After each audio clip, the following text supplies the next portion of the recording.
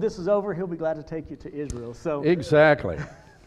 And it's my belief that everybody will come to Israel, one way or the other. You are coming to Israel. You just might as well go ahead and get used to it now.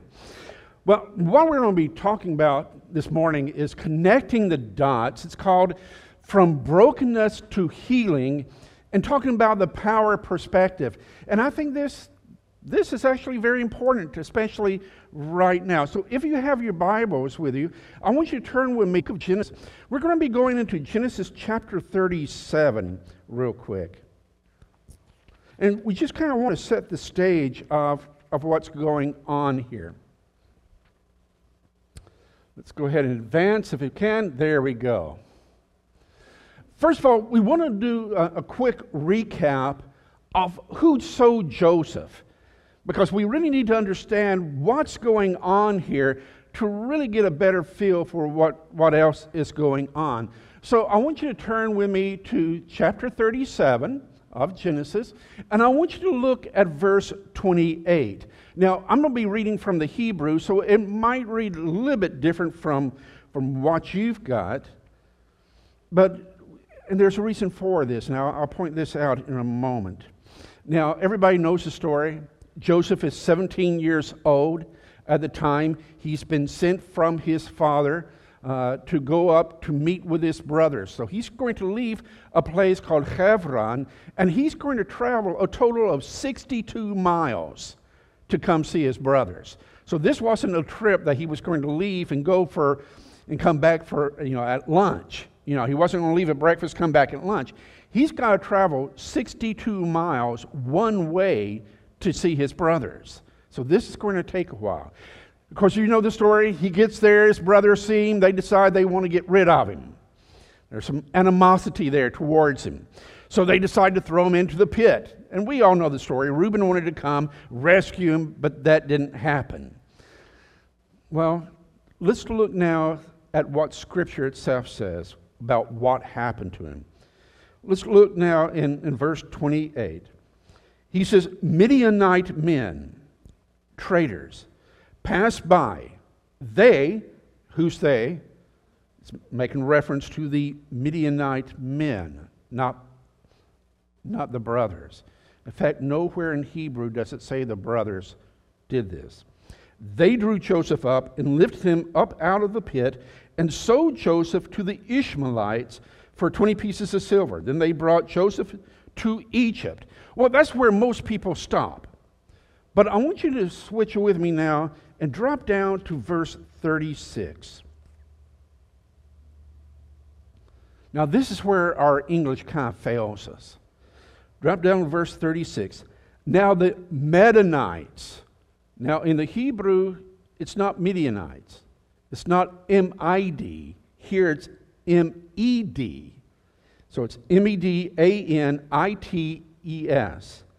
The Medanites had sold him to Egypt, to Potiphar, a courtier of Pharaoh, the chamberlain of the butchers. Now, a lot of your English translations has Midianites in both places. Now, how do we rectify that? I want you to turn with me real quick to Genesis chapter 25. And I want you to look at verse 2. So real quick, let's turn back to chapter 25. Let's look now at verse 2. And of course, we know that Abraham has now taken Keturah as his wife. And verse 2, it says, she bore him Zimran, Yokshan, Medan, M-E-D-A-N, and what? Midian. They're brothers. They're related to each other, but they're two different groups of people. Now, why do I make this distinction? It's to show that Joseph was not just sold one time. He's being sold multiple times.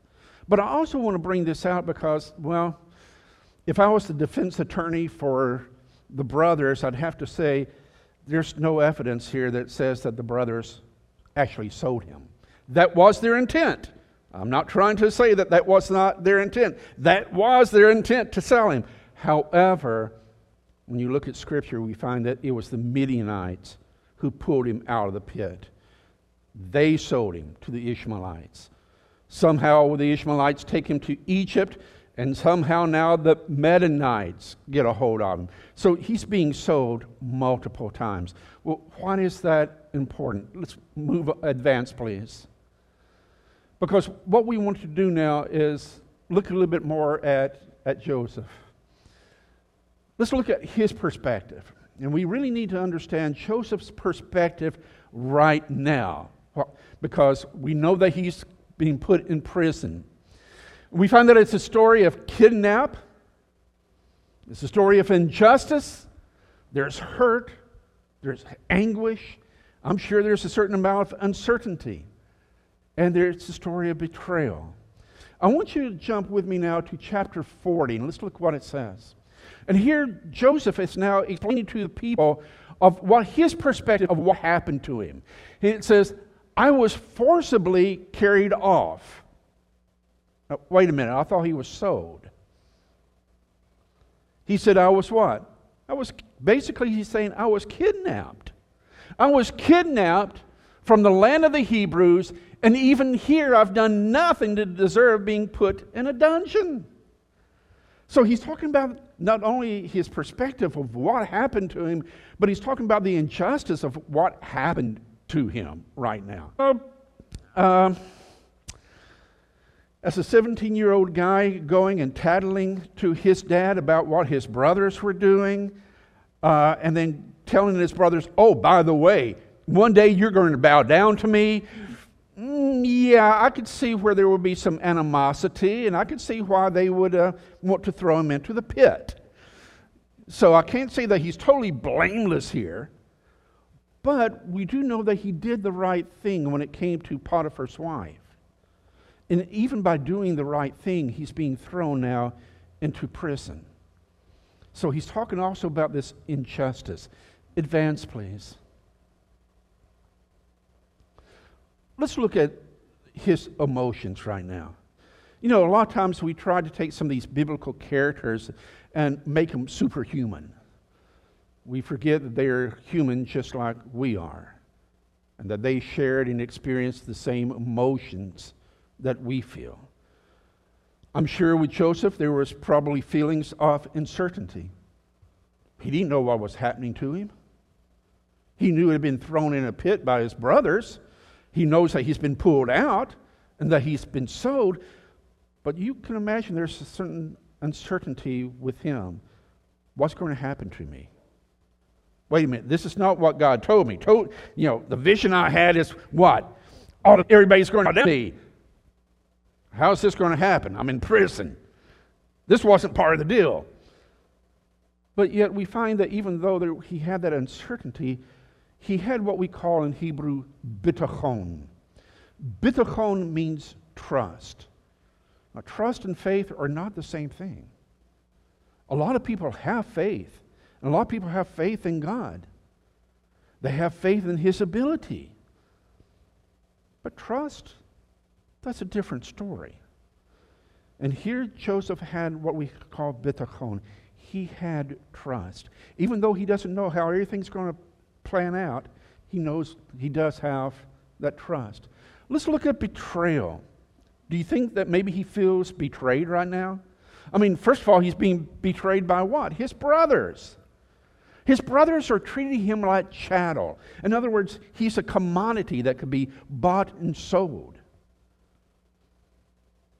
If you can't trust your family, who can you trust? So there's those feelings of betrayal. They've betrayed him. Advance. But what about hurt? Not just physical hurt, but physical, emotional, and maybe even to a point spiritual, because of that uncertainty of what's going to happen. Advance. You think maybe he feels abandoned? Abandoned by what? His brothers? Because here's a question I have to ask. We know that the Ishmaelites pulled him out and took him out. Reuben gets to the pit. He's gone. He freaks out. He went back to his brothers, told the brothers, hey, dude, he's not there. why didn't the brothers make a to track him? You think that he's probably wondering the same thing. Why doesn't my brother come to me? Not only that, what about Dad? Why didn't Dad send somebody to come get me? Or why didn't Dad come get me? Because remember, Joseph doesn't know what the brothers have done and going back and telling his dad what took place. Why did he come? Well, wait a minute, what about this cupbearer? Remember? He gives this explanation of this vision that the cupbearer has. He asks the cupbearer, hey, when you stand before Pharaoh, tell Pharaoh about me. And what happened? Oh yeah, he forgot. So, there's lots of feelings here of being abandoned, being isolated. Advance. And what about all the injustice? Why is he suffering for what he did not do? In his mind, I'm sure he's going, what did I do with my brothers? Why did they do this to me? But then also, Potiphar's wife, he did what was right, but yet still he's thrown into this pit. Advance. So, he's got feelings of uncertainty, abandonment, anxiety, betrayal, hurt. I want you to now jump with me to chapter 45. Now, I want you to understand that this situation of Joseph being thrown into a pit, that was a major event for the entire family, everyone. Obviously to Joseph, because the one that's thrown into the pit. But what effect did it have on, say, Reuben? Remember, Reuben's plan was to come at him, rescue him. So he hurt. What about Judah? Judah was the one that kept with some of the ideas of selling him. In fact, later on, especially in Jewish history, we find out that the other brothers blamed Judah for all of it. They said, you were the ones that did this. If you had told us, look, let's take him back to Dad, we would have taken him back to Dad.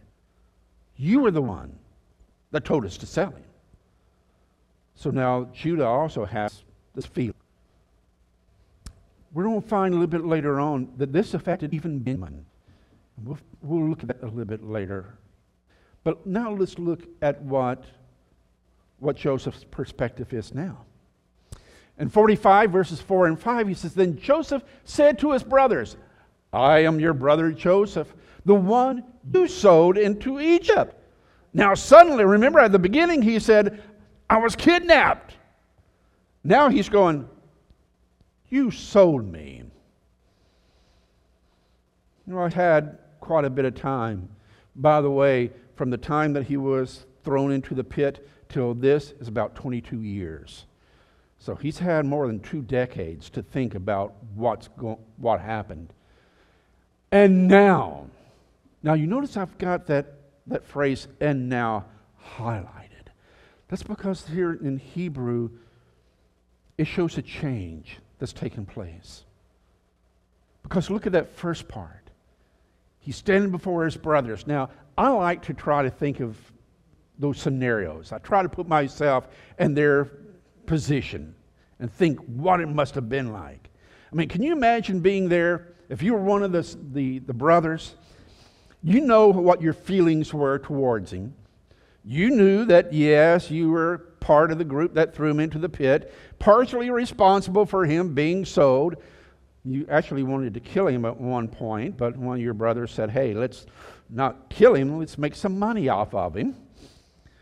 And you remember, Joseph is the one that told you that, yes, one day you're going to bow down to me. And that kind of ticked you off. And now all of a sudden, you're before this guy in Egypt, the second most powerful man there is. And all this time he's using this interpreter. Which, by the way, in Jewish writings, it says that Manasseh, Joseph's son, was the interpreter. That must have been quite an experience there. But stop and think about it. He's been using this interpreter talking with you, and then all at once, we find that Reuben gives his little shtick, and well, that didn't go too far. Well, it brought a tear to Joseph's eye, but that's about all it did. But then Judah comes before him. And Judah spills out his feelings and tells him about his father and so forth. This breaks Joseph. And now Joseph clears the room, and now he's standing before you, and he says, in Hebrew, I'm your brother. You sowed. Can you imagine what his brothers must have felt like? I put myself in like maybe Levi's situation, and I can imagine myself going, oh man, this bites. The kid was right. Oh man, got to give it to him. He said it would happen. Oh man, this bites. All right, suck it up. But you notice there at the beginning, Joseph, I can feel a certain amount of what? A certain amount of maybe anger, resentment. I am Joseph, your brother, the one that you sold to Egypt. But then here in Hebrew it says, and now, do not be distressed. Don't be angry with yourself for selling me here. The way it's like suddenly Joseph has had this. And suddenly that resentment, anger, that uncertainty is now gone. And now he's had this epiphany that this is the reason I'm here. Don't be angry with yourself. Don't be distressed. Well, you would think that this would help the brothers, right? You would think, okay, this is what the brothers said. Not totally. Let's advance, please. Because it was to be a provider that God gave you. For 2 years now, there's been famine in the land, and for the next 5 years, there will be no plowing and reaping. God's ahead of you to assure your survival in the land and to sustain you for a momentous deliverance. There, the name that is used for God here is not the tetragrammaton. It's not the four-letter name of God. The word that's used here in this passage for God is Elohim. Elohim has to do with God's attribute of justice, God's attribute of judgment. And here Joseph is telling him that, look, the God, through his attribute of justice, he is the one who's me here, not you. Again, you would think that would make the brothers feel more comfortable, advance. And now, it was not you who sent me here, but God. He has made me father to Pharaoh, master of his entire household, and ruler throughout the entire land of Egypt. Notice what he's doing. That phrase, now. His perspective changed. He's putting everything now into a different perspective. But not only is he changing his perspective, but what's he trying to do now with the brothers? Advance, please. Here is a phrase that I want you to write this phrase down. This is one of my favorite phrases. And in fact, if my wife was here, she would tell you, I say this phrase a lot. Gamzu latova. Gamzu latova means, and this too is for the good. This too is for good. And I know I've told this story before, but I'm going to tell the story again because I think it's very apropos. It not only goes along with what we're talking about here, but I think in many ways it can maybe even apply to our situation right now. There's a story of a rabbi that had gone into the countryside, and he was traveling, and he came to a village, and everywhere he stopped, the people were inhospitable. No one would give him a place to rest for the night. So he comes to the last house there in the village, knocks on the door, the person comes out, and they too are inhospitable. They will not allow him to stay. So he shakes the dust from his feet and he leaves the village. And as he leaves the village, he climbs the hill and he gets to the other side of the hill, and the sun is starting to set. And, well, he realizes that Shabbat is about to begin, so he's got to camp out there. Well, he had a lantern that he used every night for him to be able to study Torah. So he lights his lantern, he sits down, he's wanting to study Torah, and what happens? This great wind comes and blows his lantern out. Well, the wind continues blowing, so he can't relight his lantern. He's bummed because now he can't study Torah. Now, you have to understand that to Jews, studying Torah, this is a major thing. This would be like me saying you can't eat.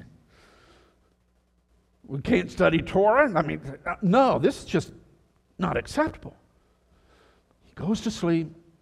In the middle of the night, a predator comes and kills his rooster. He had this rooster that would wake him up every morning so that he could begin his day with prayer and study. But this predator came and killed his rooster. Now he has nothing to wake him up early in the morning. Not only that, but he had this donkey, this mule, that would carry all of his supplies for him. A predator came and killed his mule. Now he has nothing to schlep all of his goods with him. He's really bummed. It's like, what else can go wrong? Nobody will let me stay here. The wind blows out my lantern. The predators have come. They killed my rooster. They killed my mule. What else could happen? He wakes up the next morning. And as he wakes up, he looks across and he sees smoke coming from the other side of the hill. And he runs to the top of the hill and he looks down at the village. He sees that the entire village has been set on fire and the people have been killed. And he stops and he thinks for a moment, if the people in the village had been hospitable, I too would have been killed. If the wind had not blown out my lantern, perhaps the soldiers would have seen the light and come after me. If the predators had not come and killed my rooster and my mule,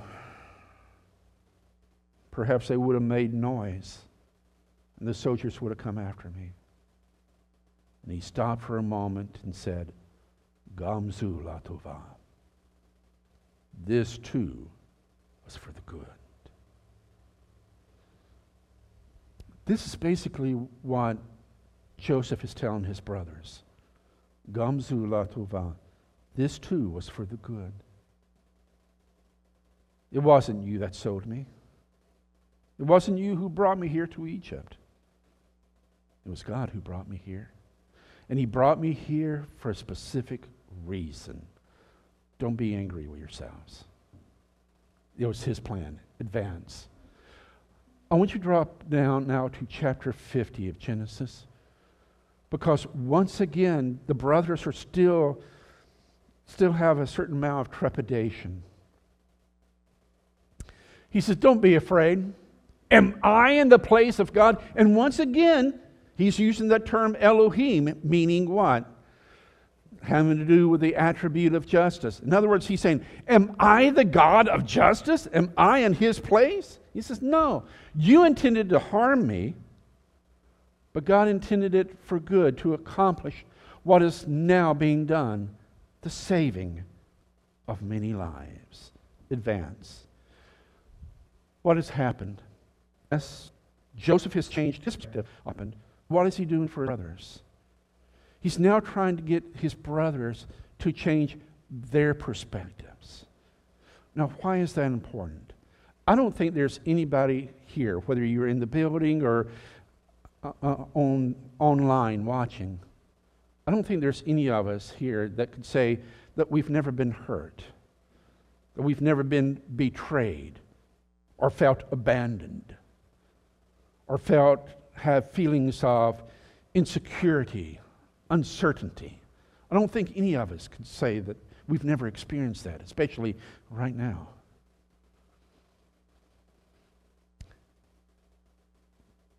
But our perspective of things can change.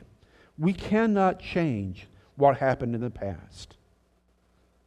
Those things that happened to Joseph, they still happened. He was still sold. He was still thrown in the pit. He was still sold multiple times. He was still tempted by Potiphar's wife. He was still thrown in prison because he refused her advances. None of that changed. But what did change was his perspective of things. Now, why is that important?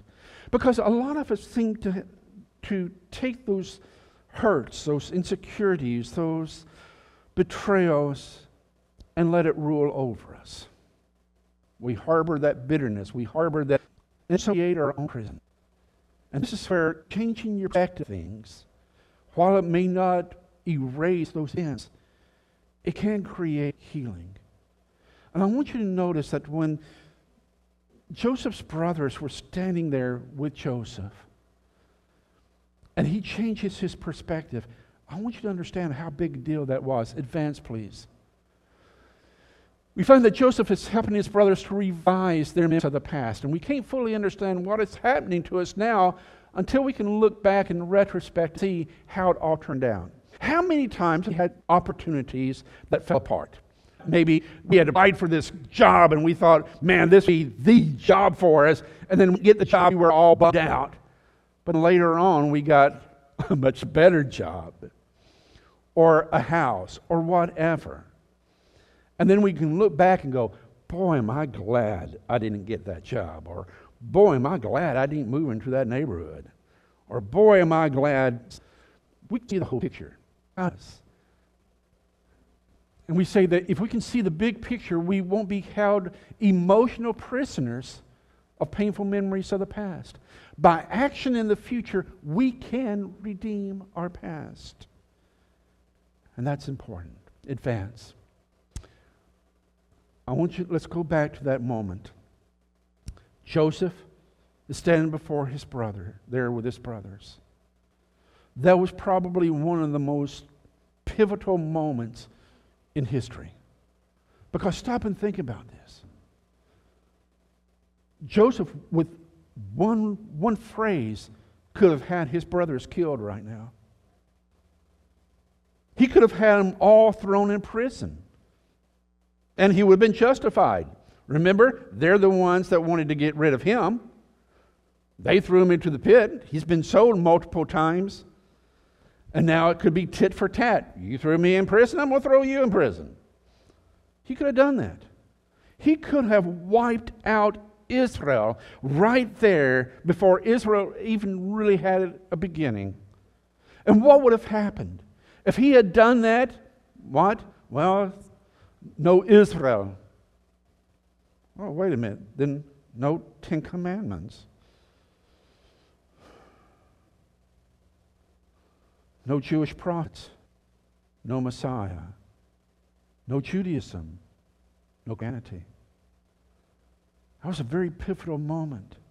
What if Joseph had hung on to that emotional pain of his past and acted out on it? And he would have been justified. But he didn't. His perspective changed on it. And he realized what was really important. And what was important at that moment? What was important was reconnecting with his brothers. I look at the situation that we're going through right now. It's a global thing. It's not just limited to one area. It's global. But oddly enough, Pastor, I see some good things in this. And everybody goes, what? No, I see some good things. And it's because of my perspective on it. And let's look at the good. Number one, it's caused families to have to eat at home again. Now, you laugh, but I remember a time, as well as I'm sure many of you do, when everybody would sit down at the dinner table as a family and had a family meal. Up until this point, that was almost unheard of anymore. But guess what? Now we have to sit down as a family again. Well, number one, because there's no restaurants that's open that you can go to. So we're forced to have to, what? Eat as a family. But that's also causing us to what? Kind of like Joseph and his brothers having to reconnect with friends, family. looking at what's really important. And I know I'm going to get in trouble for this one, but I'm going to say it anyway. You know, the way I look at it, I'm always in trouble. It just depends what level of trouble I'm in. So this is really going to get me in trouble, especially with the guys. Right now, school sports is not the most important thing. Now, don't get me wrong, I like sports too, but it's not our God. And right now, what's happened, now we can focus on things that are more important.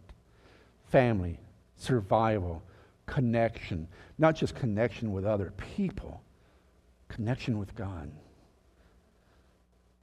So, yeah, there's some good things. And I put this still, ma shalom. Ma in Hebrew means what? What peace? I believe that changing our perspective of the past and how we choose to write the next chapter of our lives not only changes our future, but affects everyone around us. By our actions today, we can redeem much of the pain of the past. And yes, this situation right now is causing a lot of pain for a lot of people. Not just financial, emotional, especially extroverts. Extroverts are freaking out right now. You know, the extroverts, those are the people that are real into people lovers and very active socially and so forth. They feel like they're in prison right now. So there's that emotional pain. Now, introverts, and I know this is going to shock you, I am very much the introvert. I'm very happy being alone, thank you. And so for us, for introverts, this is like social distancing, not a problem. Me time.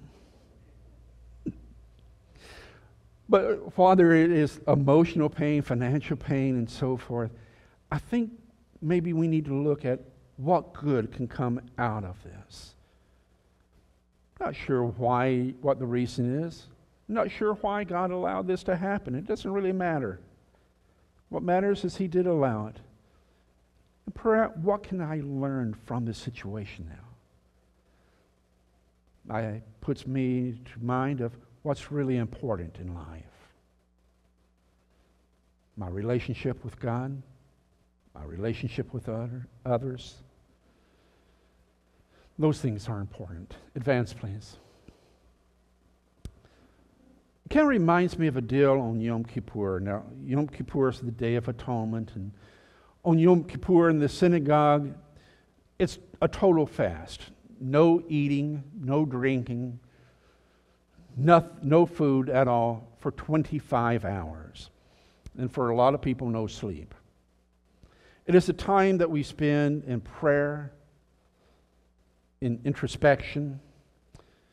And one of the things that we use in the synagogue is called a machzor. A machzor is a prayer book, and it's designed specifically for Yom Kippur. And in it, there's a section called the Vidui. And the Vidui are the confessions.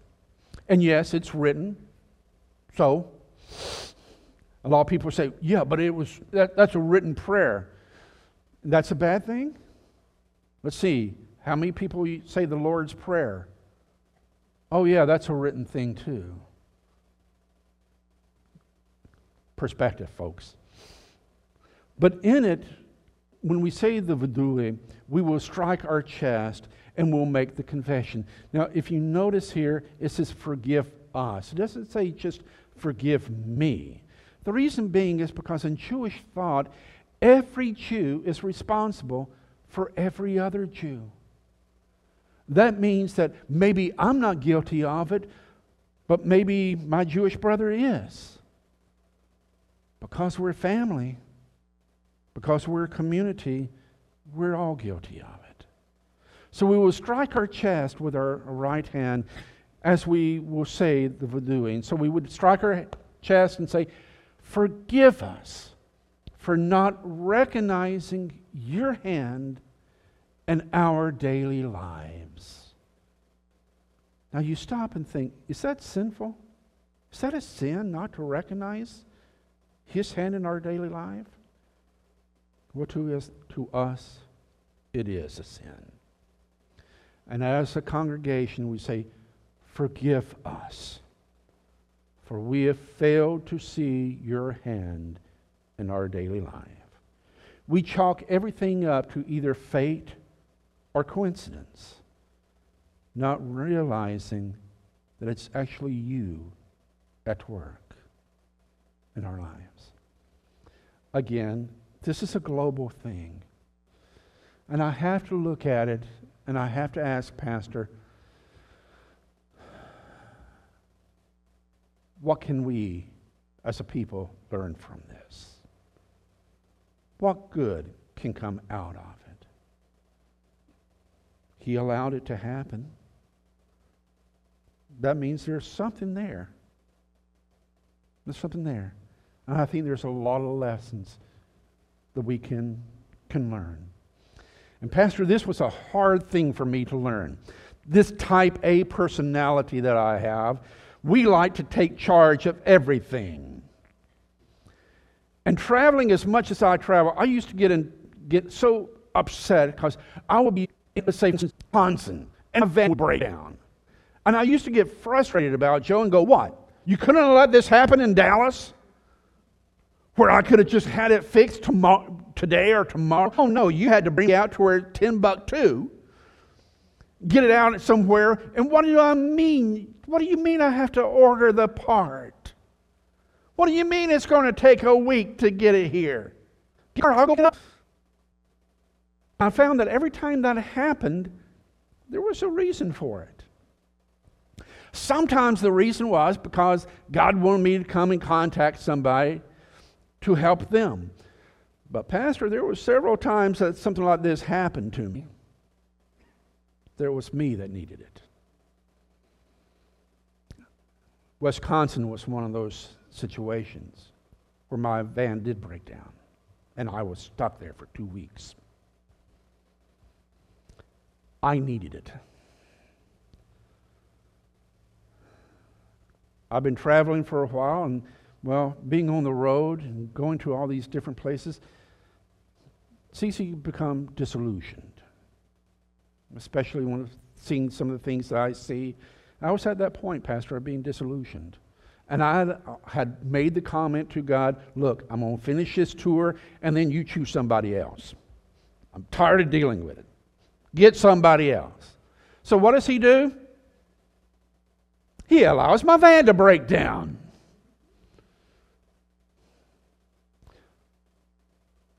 But the church where I was speaking, they tell you that I really ministered to them. Maybe. But they were the ones who really ministered to me. The pastor had this unique ability of looking at me and saying, so, how is Dale doing today? Oh, I'm doing fine. I'm doing good. Yeah. Dale, the teacher, is doing great. How's Dale the man doing? He said, I was a missionary for a long time. My brother is a missionary. I know what it's like. I know what it's like being on the road. How are you doing? I'm doing okay. But how are you doing? But how are you really doing? Hey, all right, I'm disillusioned, right? I'm ready for let God choose somebody else for a while. I'm tired with traveling, doing all this stuff. Let somebody else do it. You like fishing? Oh yeah, I love fishing. I think we need to go fishing. I have a couple of guys in my church that are that work as fishing guides. So let's go fishing. Those 2 weeks, I was the one that needed to be ministered to. And Pastor, I can honestly say that if it had not been for that individual, that pastor, I don't know that I would have continued doing what I'm doing. Now I can look back at that situation and go, Gamzu la Tuva. This too was for the good. At the time, I didn't think it was too good. Advance, please. I said that it affected even Benjamin. I want you to do something with me. Let's go back to Genesis chapter 46 and look at verse 21. Now, when I first started work on this presentation, my wife actually asked me, well, what are you going to talk about? And I said, I'm going to talk about this, but man, there's just something about this genealogy that, man, I can't let go of it. And her response was very honest. That's going to be boring.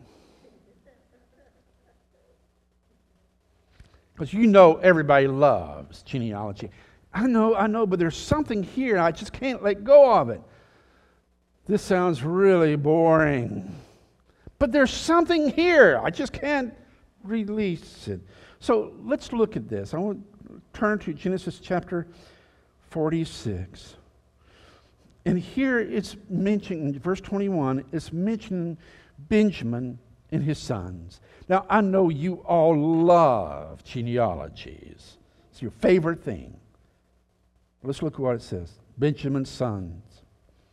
Bela, Becher, Ashbel, Gera, Naaman, Eli, Rosh, Mupim, and Ad.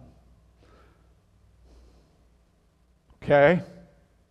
Big deal, right? It is until we start looking at what their names mean. First one, Bela, comes from the word meaning to be swallowed up. What happened to Joseph? Wasn't he swallowed up by the pit? Becher, that comes from the Hebrew word Bechor, meaning firstborn. Oh yeah, Joseph was the firstborn of Rachel. Ashbel comes from the word meaning captive. What happened to Joseph? He was being held captive. Look at the next one. Gera. Gera, that word can be translated different ways. Ger is a sojourner, a stranger. And Gera, we can also use it in talking about where do we live. And what is it talk about? It talks about Joseph, that Joseph right now is living as a stranger in a foreign land. Naaman comes from that word meaning pleasant. Well, Joseph was pleasant. Had a very pleasant disposition. Achi. Now that's weird. I'm going to name my son my brother. But that's what Benjamin did. Benjamin named his son Achi, which means my brother. And Joseph was his brother, his only full brother. Rosh comes from the word meaning head, chief. Well, right now, Joseph is the head.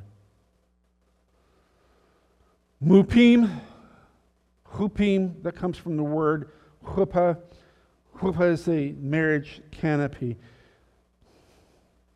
Benjamin missed Joseph's wedding, and Joseph missed Benjamin's wedding.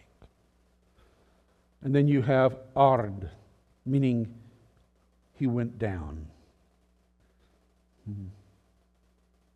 Benjamin is actually telling you Joseph's life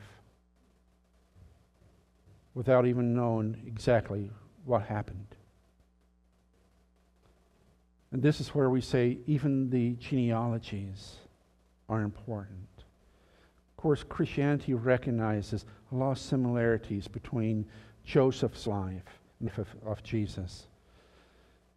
We look at how Joseph stood before his brothers and did not allow any pain, hatred, resentment to manifest. Instead, he tried to put things in perspective for them. Pastor, what would have happened if Jesus, when he was being crucified, had changed his perspective? Would he have been justified in pronouncing judgment on everybody? Oh, then what would have happened? Everybody's turned against him. He's been betrayed. He's being punished for things he hadn't done. But what was his perspective? You're not the one who put me here. God brought me here for a specific reason. And that's why we say our perspective of things is very important. And I think as we all go through this very difficult time, I think our perspective is going to be important.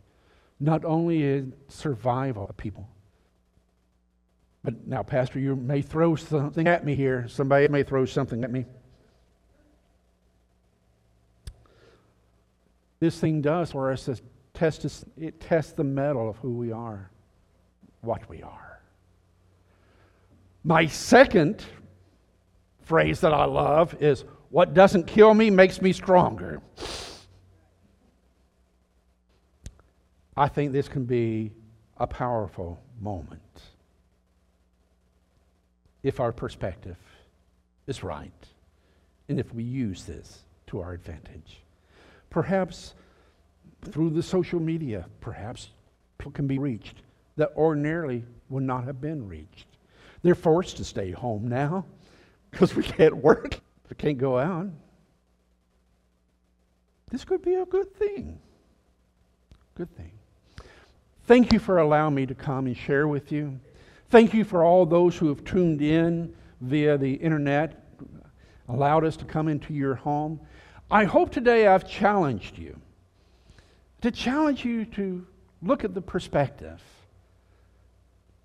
That doesn't change our past or people. We keep those things. And as Pastor said, yes, I do have tours. I got 3 tours to Israel planned for next year. And Israel's going to need you to come. So, Pastor, thank you. Thank you for allowing me to come and be with you. Thank you for allowing me to come today. Despite everything that's going on, I appreciate that.